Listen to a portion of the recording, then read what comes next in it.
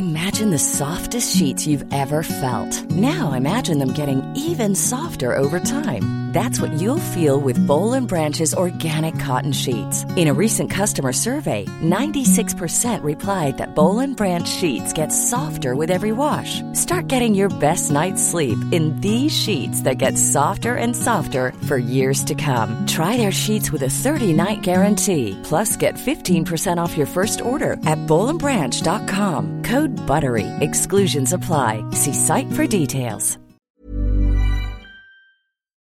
The Small Business Show on irishexaminer.com for a different view on Irish business. If you're on the way to a job in your Volkswagen Caddy, Crafter, Transporter or Amarok, you've obviously already invested in the best. So when it comes to servicing, keep giving it the best. At Volkswagen, we know your van like no one else. Our technicians will guarantee that your van is serviced to the highest standards using only Volkswagen genuine parts. You see, we're the experts. We don't just follow the manual. We wrote it. Caddy service €129. All other models €159. Prices ex-VAT. To find your nearest service centre and for full terms and conditions, visit volkswagenvans.ie.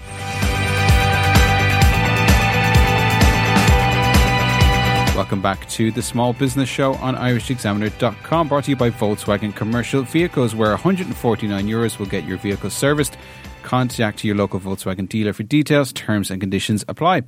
Now, looking for staff retention and what an employer is looking for in candidates is our next segment on the show. And Derek Perrell, Regional Manager at FRS Recruitment, joins me on the line to talk about this. Derek, you're very welcome to the Small Business Show. Thanks for having me, Caleb. So first of all, what are SMEs typically looking for in a candidate in the market now? Well, outside of the obvious, Galen, which would be, the capability and the right experience to do the job, an SME in particular requires something a little bit special, especially in this market, and that is the buy-in to the vision of the employer. So put simply, to help make the company the best it can be. So an SME obviously usually is run by an owner-manager. They invest all their time and hard work into the business, and they expect that level of buy-in, that whoever comes on board, sees that vision and will work as hard to make a success of the business. So they don't just want, a really good employee that can do the role. They want somebody who is invested in I suppose, the long-term goals, and not the candidate who says, well, I'm looking for a weekly wage or just the next job that's available. But the one question that always comes up, how do I get the best candidate that's typically interested in working for me, and how am I going to retain them in the long run? And does that also have a lot to do with the business ethos and the manager themselves? They need to buy into you, the person, the manager too? It's simple. If the manager, the owner, has a nice role and offer and actually contributes to the person and the team the way they contribute to their own business, then they'll get that level of buy-in. They'll be able to reward a candidate more so sometimes in a bigger company, because you can get the new employee involved in I suppose, more operational aspects of the business. You can speak to them about future plans, give them the goals that you have, and I suppose expand their own knowledge, and that will come through, I suppose, getting increased training in particular areas that they may not have worked in before, and relies on the candidate's potential. So there's a lot an SME can do for a new employee that sometimes the bigger companies can't, when maybe you're pigeonholed into certain tasks. You're only another part of a much bigger organisation. And what about the actual CVs themselves? Because there seems to be a myriad of different kind of ways or different theories as to what makes up a really good CV. The first page is always the most important. You hear that all the time, etc., etc. So for somebody who's actually a recruiter, who's in recruitment, what is the most important part about a CV, and what are employers looking for when they get a CV in front of them? Well, in FRS Recruitment, we see hundreds of CVs on a weekly basis. So you see the good, the bad, and the ugly. And we say it over and over again. The CV is literally the gateway to your face-to-face interview. If you don't have a good CV, you don't get to the next stage. You don't get that opportunity to go in and pitch your own skills and experience. So it's very important that you get it right. And yeah, there's a lot of I suppose, advice and a lot of theories out there, but it's actually quite simple. Not too much information. If you can keep it to around 2 pages, that's a good start. But really what you want to do is you want to highlight your experience that matches the job description. So if you go online, you go onto one of the major websites, one of the job boards there, you find a job spec that has maybe 20 bullet points of the role that needs to be done and the expectations. So if you match your own experience to those particular requirements that's on the job spec, then you can't go too far wrong. So, for example, an accountant that requires US GAAP or Sage or a particular accounting tool, if they have it and it's not on their CV and yet it's on the job description, then they need to change their actual CV to reflect that. So I suppose that the key is to keep it clear, not too many long sentences, more along the lines of bullet points, the same way that the best job descriptions are online. So in other words, you start off with your company name, the dates, very important that you work there from and to, and then maybe anything between maybe 6 and 12 bullet points of your roles, nice, clear and concise. But those bullet points have to match the job description if you have the experience. If you don't, you just put in the relevant information or the most similar experience that you have to the job description. And you treat your CV the same way the whole way down, the previous role and the role before that, always taking information from your previous roles that match the role that's on offer. So, for example, if you're using a recruitment agency in order to find out about the company, ask them for as much information as possible, and they can kind of give you the insight as to, maybe what database the company are using, and if you've used that before, again, add it to the CV. So it's hard work really, but it's the way to do it. You have to look at each job, break down the job description, and change your CV each time. So if someone's sending 10 CVs out in a month, they might have to change their CV 10 times to match the particular role.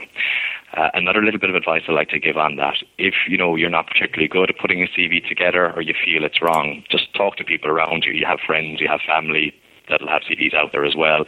Compare those, get a little bit of advice. You don't always have to go to an expert. Someone can look at your CV and say, this doesn't read well. Another thing you can do is just go online, Google CVs, Google, even if you put in like Google excellent standard CV, you can get formats that you can type your information into. You can compare and contrast if you're an engineer, your CV to another engineer's CV that's online that looks really good.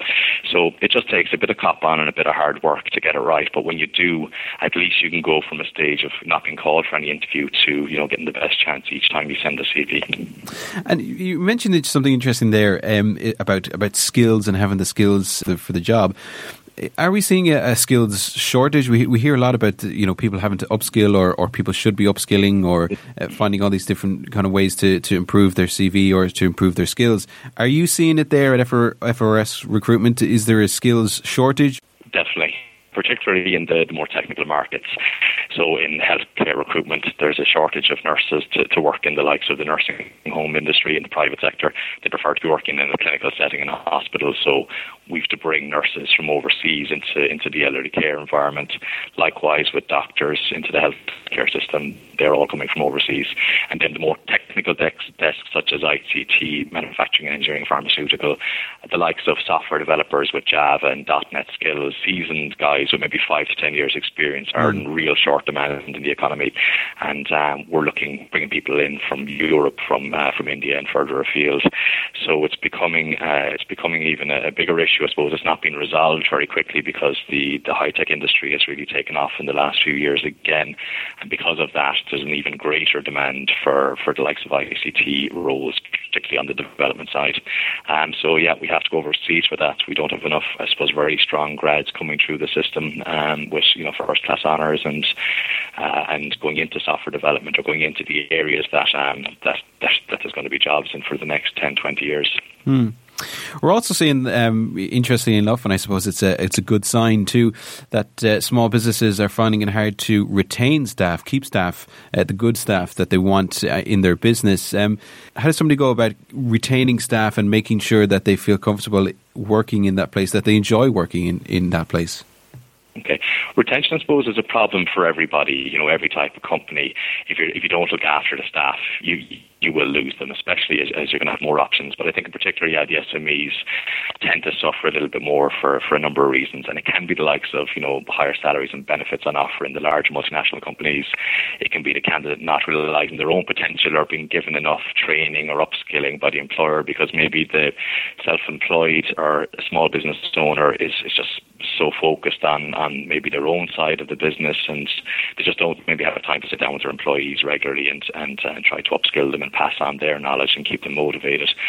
So I suppose there's a number of things you can do to compete with the higher multinationals, and motivation is definitely one of those things. So, if you motivate your staff and you have a common goal that you should be aiming towards, that will keep them interested in the job itself. Does that mean that there's a misconception out there that retaining staff is all about money, that you have to pay them, fantastic wages and keep paying them higher wages? And it's interesting that you're saying it's also about motivation. The person has to feel like they want to work there too. Definitely, money, people will move, I suppose, if they're being called, there's a 5K, 10K increase. They're more likely to move. But if they're very happy in the job, they'll be a lot less hesitant. We've often gone to the market and, spoken with candidates that are on our database or that we've screened through social media sites and spoken to them about, a new role with higher benefits, a higher salary. We've brought them through to offer stage, and in the last stage, they start to get cold feet because they realise how happy they are in their own jobs, even on less money and less benefits. And then their concern is, if they move to this new organisation, will they be looked after as well? Will they be satisfied in the role? So it's definitely not the A and B all of why you move. The key things you need to do with an organisation to keep your staff would be, the likes of taking care of the customer base, rolling out that ethos within your team that your customers are very important. They buy into that, and they get, when customers are looked after, they get that I suppose, automatic satisfaction back that, look, we're doing a really good job here. We're getting excellent feedback. We're one of the best on the market. Ask our customers. So they get this feeling that they're working for a company that really cares, and that feeds then through the organisation. They look after, I suppose, the people on the team themselves, and they feel that level of value. Another thing would be just providing recognition for achievements. If it's a sales role, you can obviously reward through bonuses and commissions as your own organisation, your own little business creates new profits. So whatever they can directly bring on board, they can get a small cut in that. And again, that keeps them motivated. However, if your employees are in a non-direct selling role, it can be the small things that make the difference. So bringing people out for lunch on a monthly basis, sitting down and saying thank you. Thank you goes a long way for all the hard work. And employers do tend to take people for granted, not intentionally, but just, they know they're doing a good job, I'll leave them off. But that's not the case. It's just those little things like being brought out for lunch, saying thanks for doing a good job, making them feel appreciated, and small gestures are big parts of retaining staff. You hear people who are in a good job and saying, look, I'm relatively happy, but I just feel underappreciated. I'm not being looked after here.